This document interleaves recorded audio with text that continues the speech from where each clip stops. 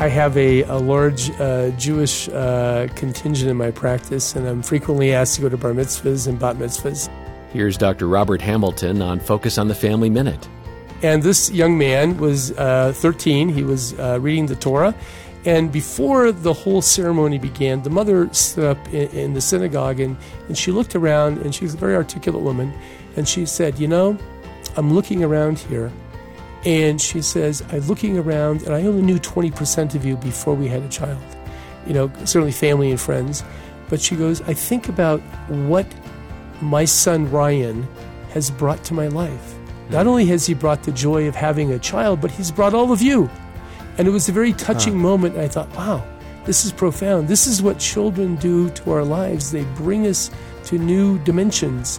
More from Dr. Hamilton at FamilyMinute.org.